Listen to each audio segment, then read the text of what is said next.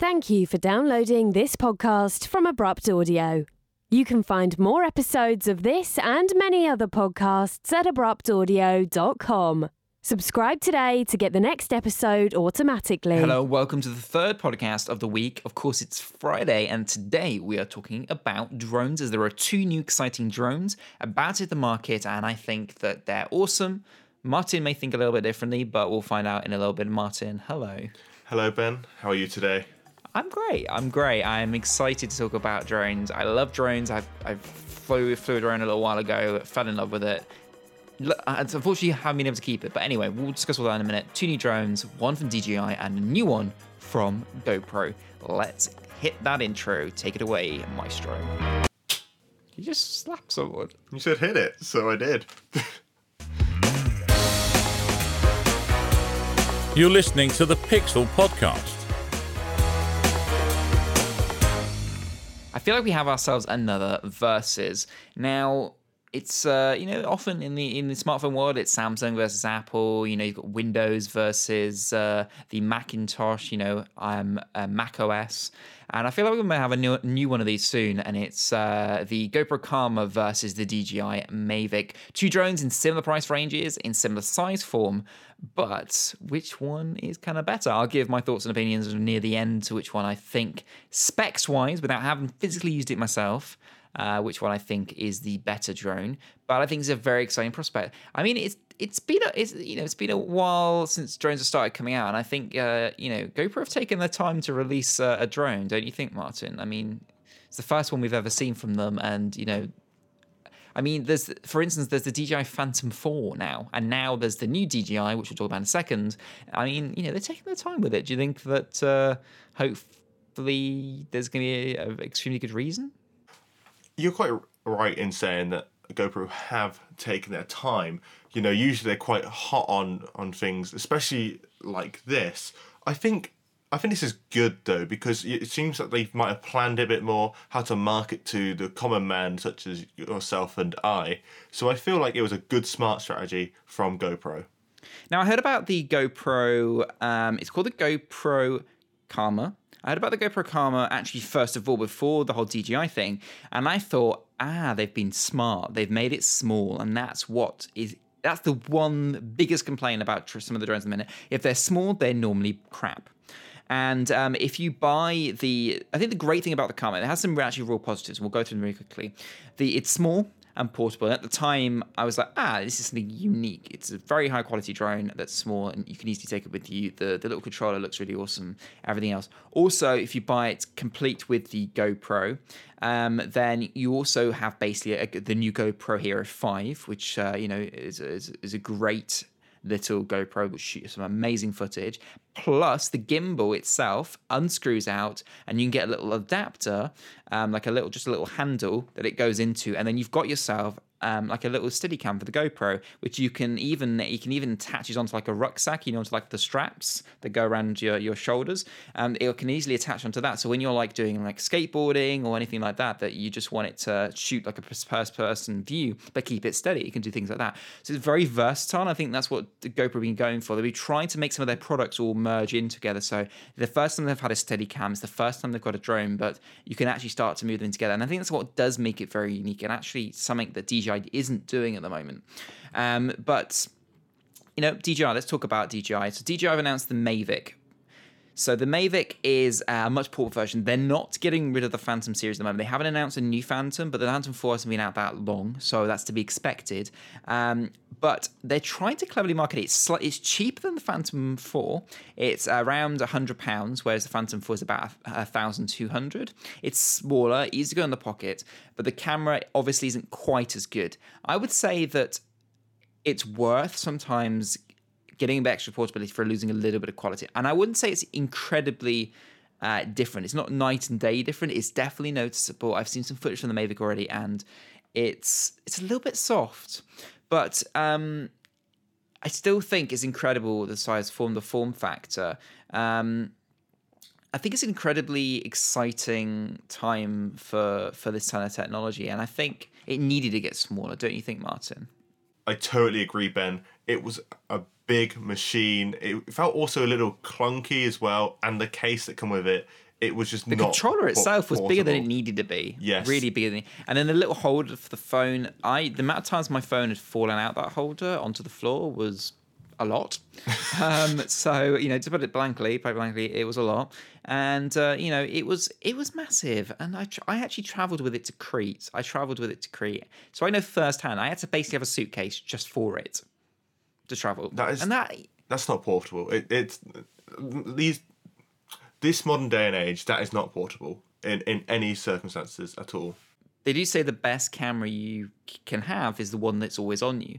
And, especially with the Mavic and quite how small it is absolutely tiny. It packs down to this thing.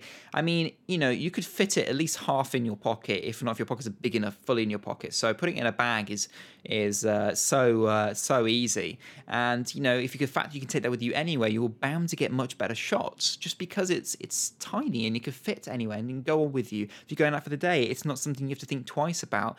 And in filmmaking, I think that's far important. Since sometimes we get taken away by, specs and by, amazing cameras, but often, if it's too clunky and too complicated. I mean, with the Phantom 4, I remember using it, and I used it for several weeks extensively.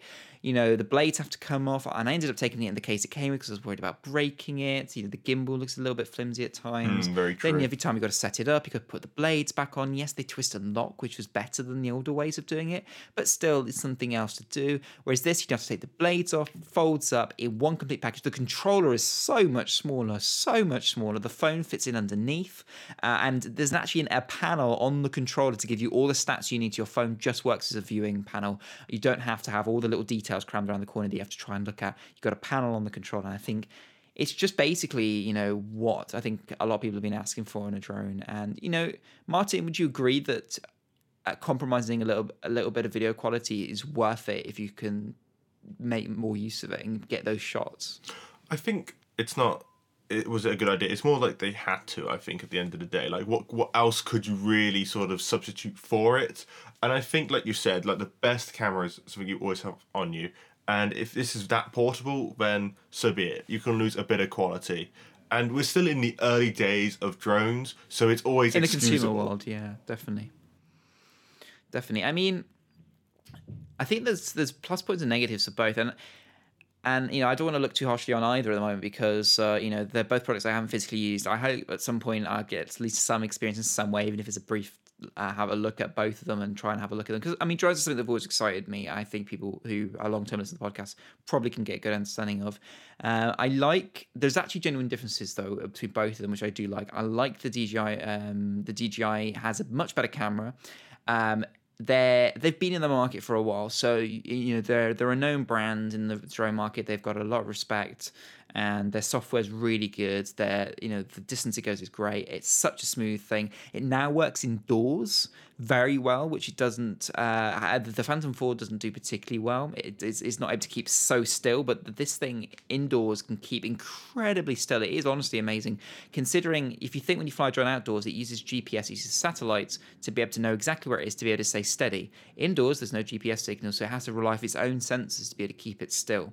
And that's incredible that it can do that indoors. So they actually advertise how well it works indoors. So because it's so small, I think people who want to open their filmmaking opportunities to filming indoors as well, I think this is going to be an incredible tool for them.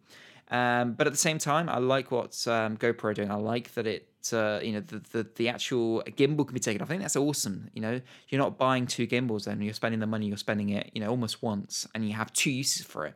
And because it's a GoPro mount as well, you've got a GoPro as well. So I think it's incredibly flexible, and I think that's really important as well for especially for sports videographers, people who want to capture fast action sports. The fact that they've got a drone, they'll have a Steadicam, and just a GoPro to put into their already existing mounts and everything. I think that's absolutely awesome. Mike, is there a particular direction you think drones are going to head or need to head, or anything in particular that you think that they're not doing at the moment that they should be doing, or that you think will come?